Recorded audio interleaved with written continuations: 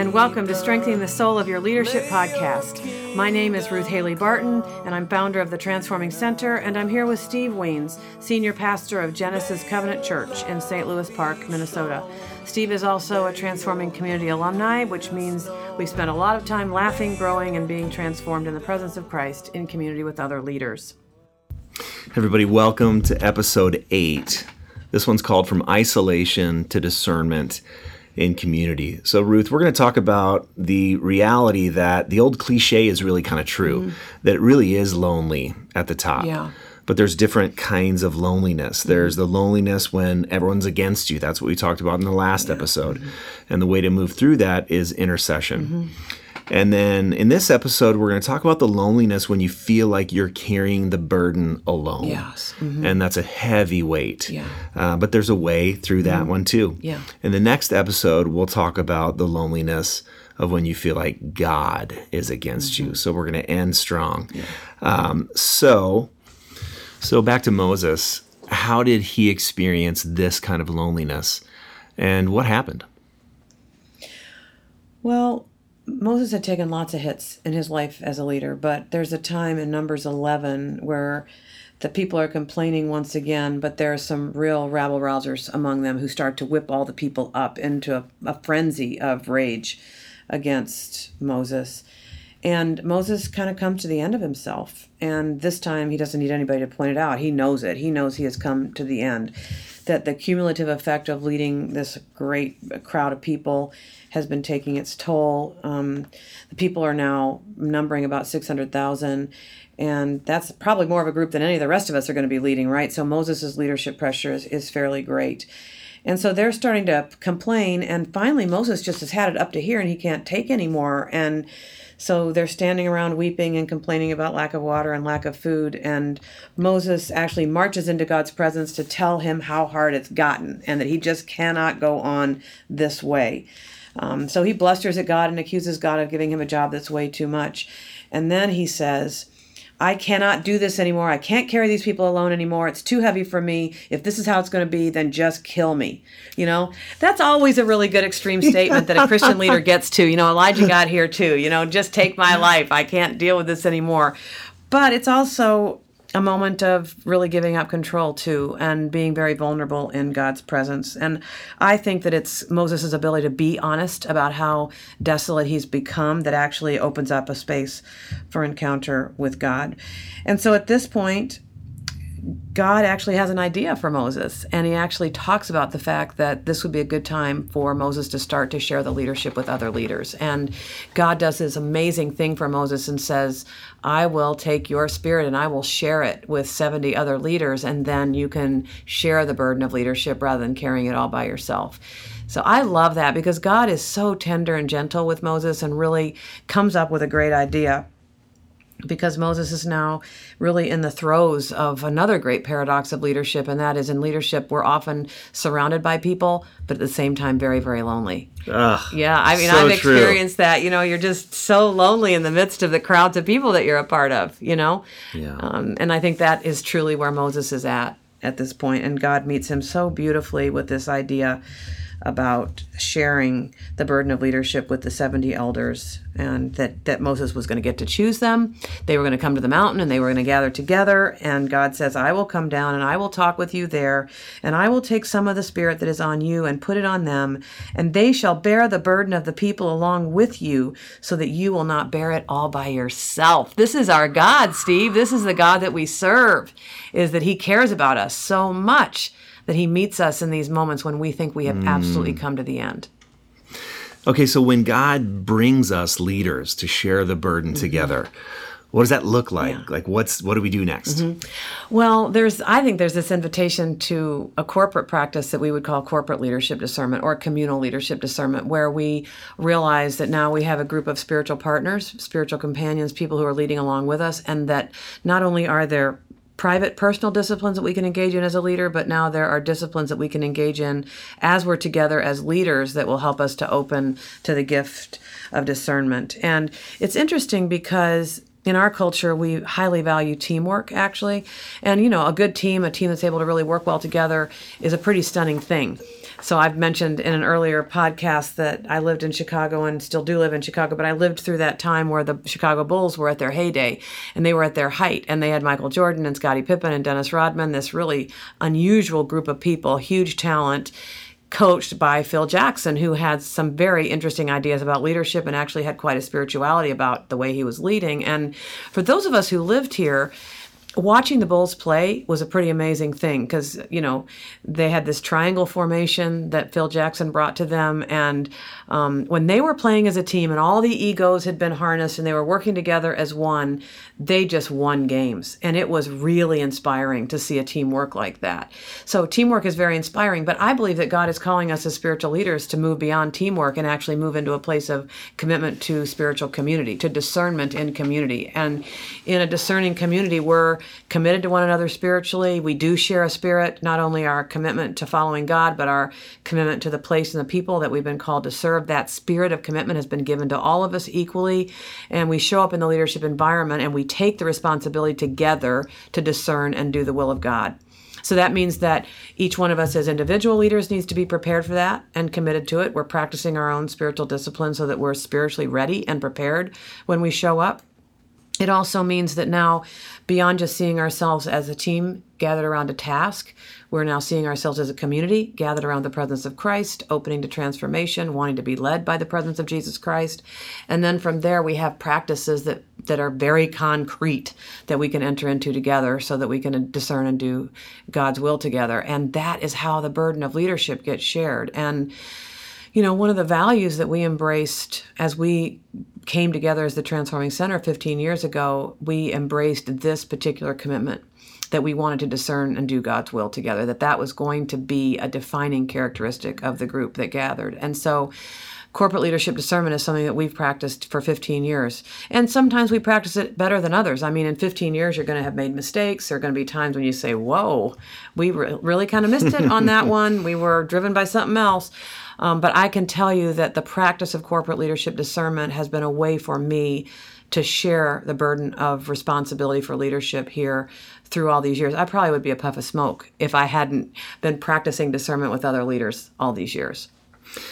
So it seems like the kinds of leaders that you pick to be on the board at the Transforming Center, it really matters. Mm-hmm. What kinds of people are you looking for?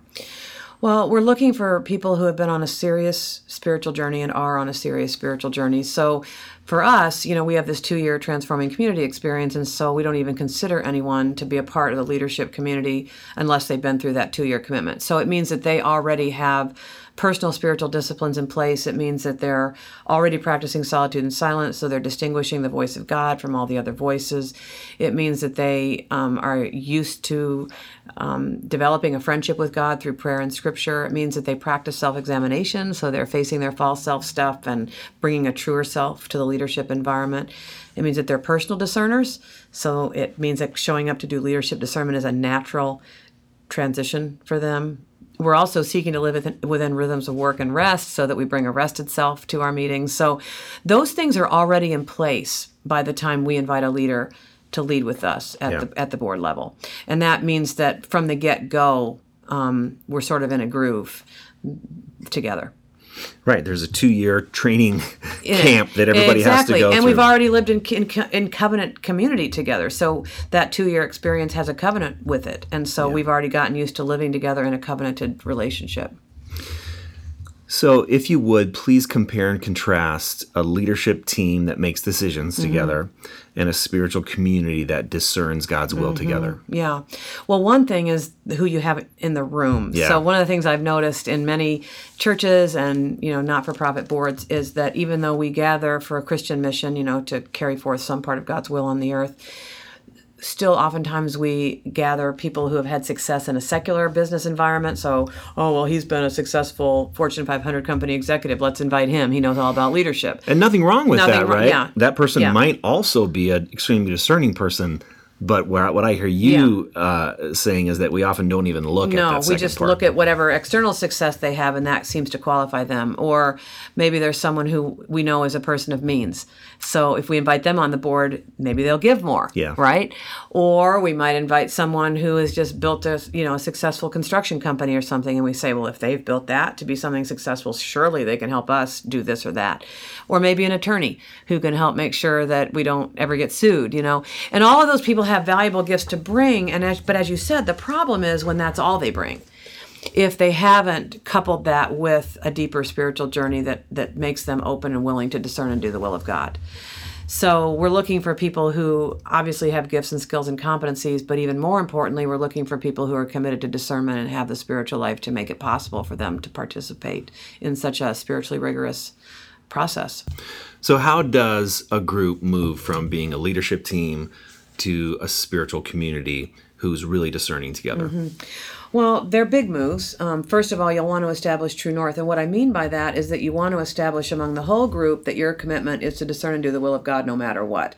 And for many groups, that is going to be a pretty significant shift. And you might even have to do some study or some teaching about what discernment is and what leadership looks like in the Old and New Testaments, things like that.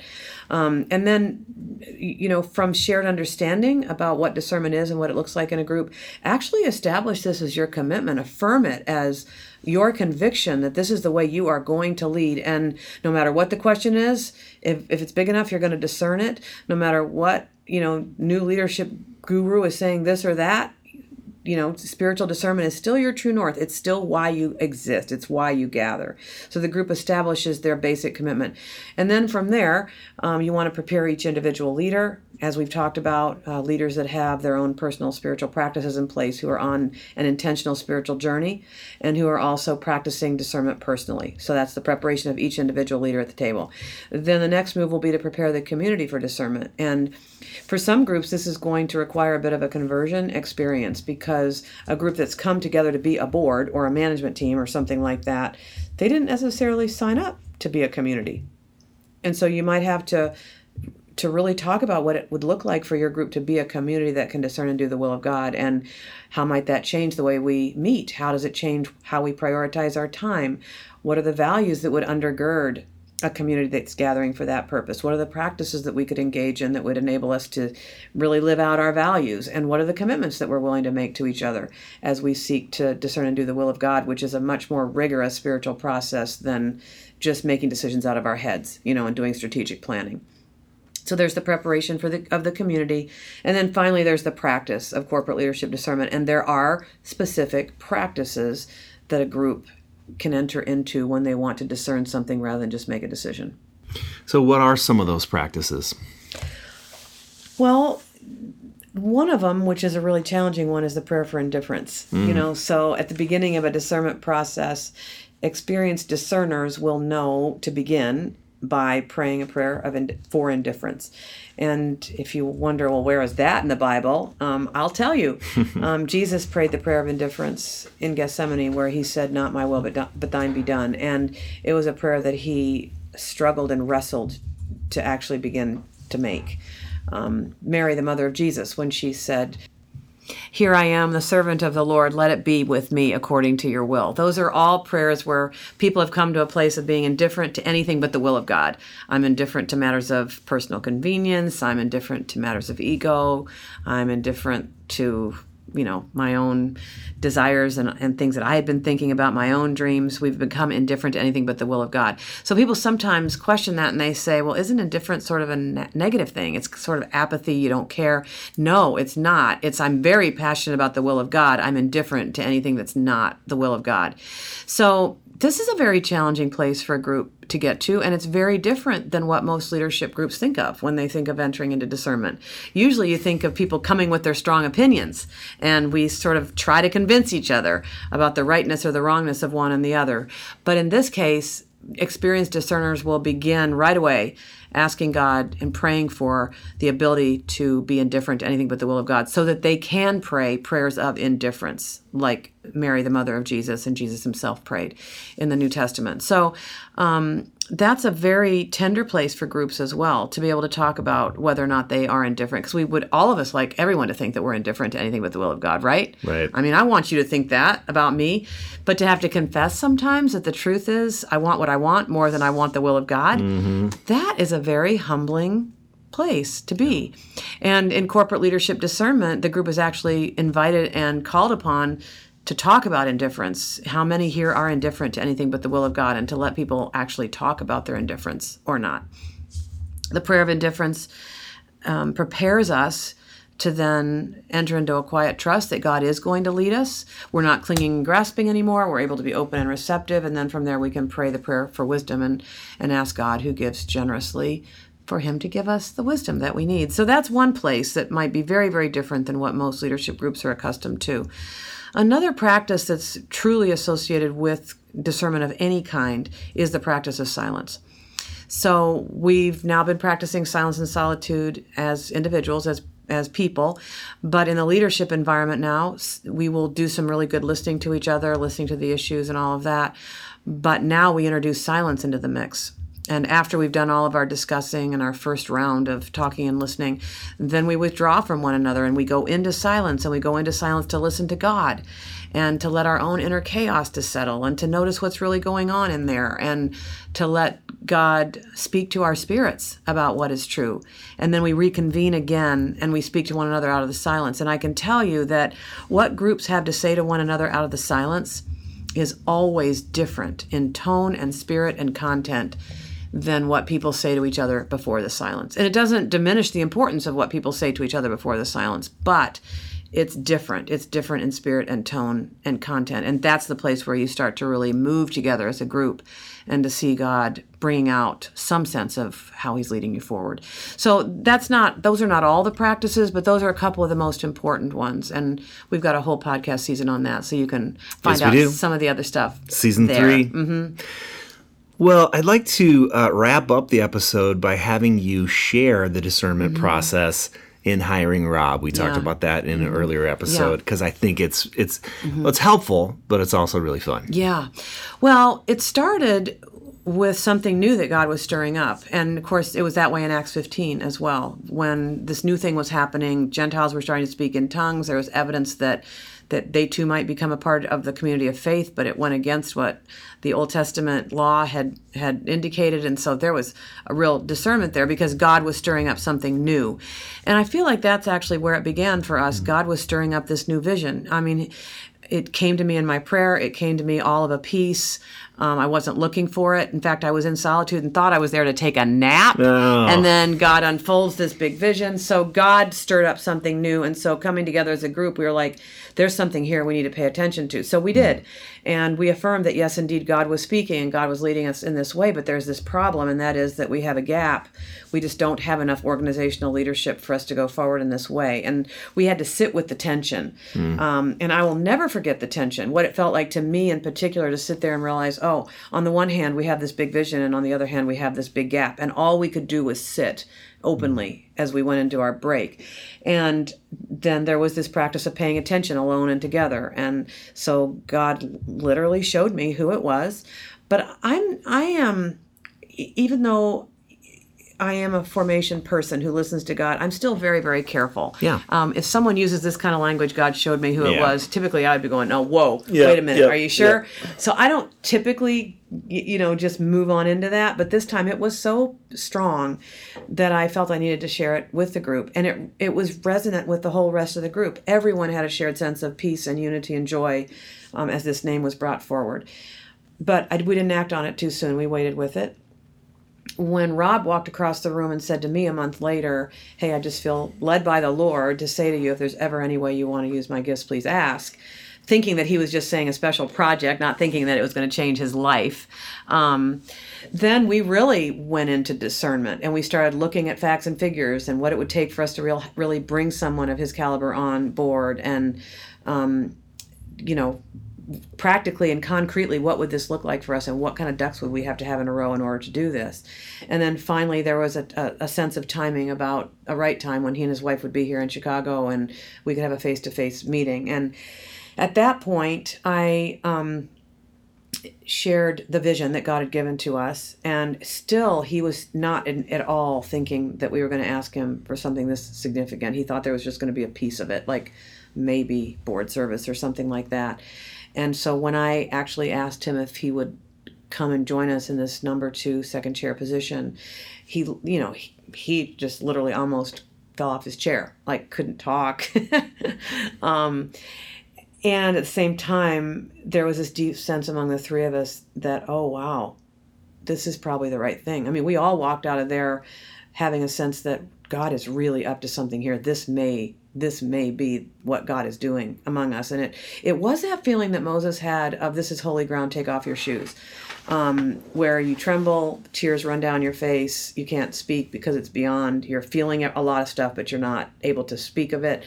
And then we took time and then began a formal interviewing process where the question was, would you be willing to enter into a discernment process with us about this? So we had done some discernment, but now we're saying to him, would you start discerning this and your response to this? And then we really did. So it had some of the traditional interviewing in it. It's resumes and job descriptions and references. And this is one of the parts that's the sweetest to me. Rob had a very open process with the senior pastor of the church where he had been serving for 15 years and where he was a highly valued leader and dearly loved. And so was his wife, Kelly. And he committed that he would discern it with his senior pastor, not just say, hey, I'm leaving, but say, this opportunity has come to me. Could we talk about it? Could we be in this together? And that was the way I wanted it to be too, because we really care. We have lots of people from their church coming through our communities, and I really care about that church. And I wouldn't want us to make a step that would in any way derail what was happening there.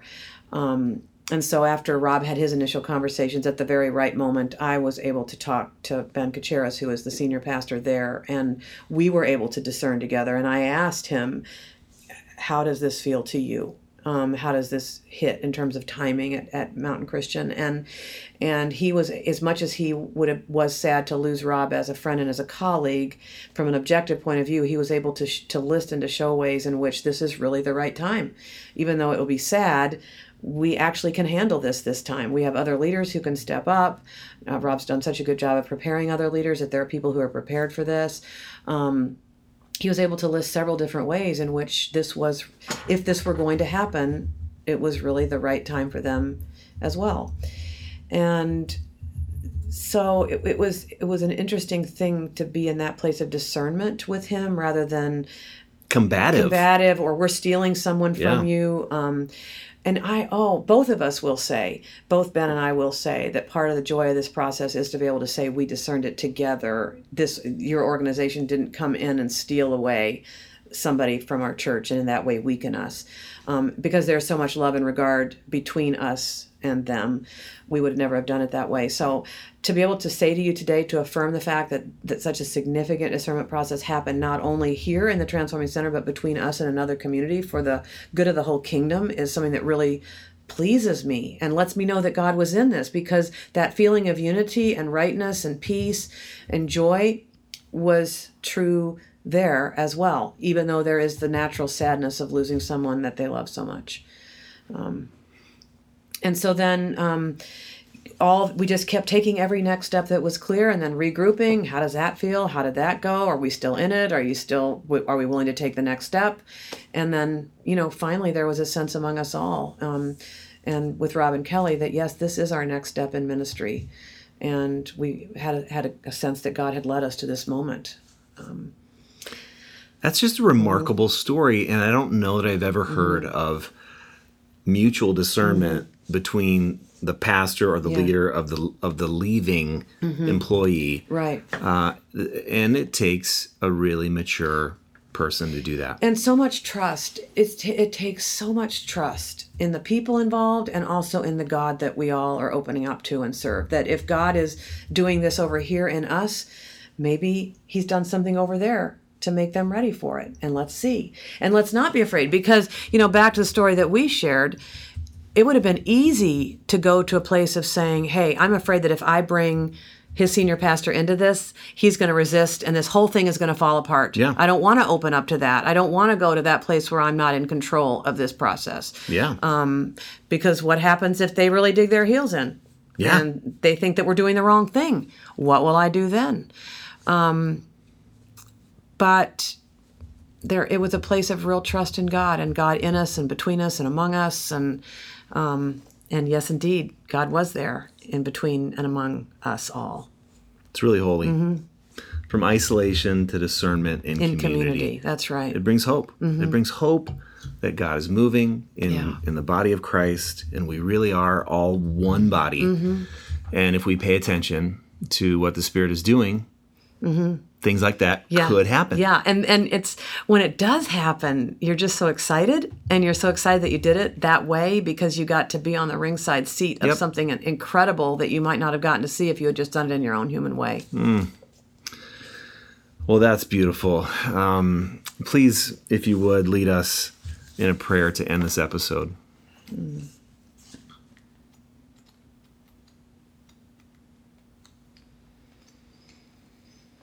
Well, this prayer, I think, invites God to meet us in our loneliness and gives us an opportunity to trust God with ourselves in a really intimate way. Hear me quickly, Lord, for my mind soon wanders to other things I am more familiar with and more concerned about than I am with you. Words will not do, Lord. Listen to my tears, for I have lost much and I fear more. Listen to my sweat, for I wake at night, overwhelmed by darkness and strange dreams. Listen to my sighs, for my longings surge like the sea, urgent, mysterious, and beckoning. Listen to my growling gut, for I am hungry for bread and intimacy. Listen to my curses, for I am angry at the way the world comes down on me sometimes and I sometimes on it. Listen to my crackling knuckles, for I hold very tightly to myself and anxiously squeeze myself into others' expectations and then into mine, and then I shake my fist at you for disappointing me. Listen to my footfalls, for I stumble to bring good tidings to someone. Listen to my groans, for I ache towards healing. Listen to my worried weariness, for my work matters so much to me, and it needs help. Listen to my tension, for I ache toward accepting who I am and who I cannot be. Listen to my hunched back, for sometimes I can't bear the needs and demands of the world anymore, and I want to put it down and give it back to you. Listen to my laughter, for there are friends and mercy, and something surges inside me to thank.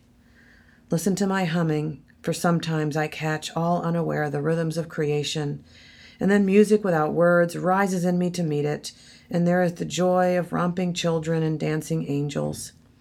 Listen to my blinking eyes, for at certain moments, when sunlight strikes just right, or stars pierce the darkness just enough, or clouds roll around just so, or snow kisses the world into quietness, and everything is suddenly transparent, and something in me is pure enough, for an instant, to see your kingdom in a glance, and to praise you in a gasp, quick, then gone, but it is enough. Listen to me quickly, Lord. Amen. Hey everyone, thanks so much for listening and being a part of our conversation today. As part of the launch of the expanded edition of Strengthening the Soul of Your Leadership, we're offering some special bonuses when you purchase the book. So if you'd like to take advantage of that, just visit us at transformingcenter.org for details. If you've enjoyed this podcast, we would love to know. Please leave us a comment wherever you listen to the podcast and subscribe so that you will automatically receive upcoming episodes.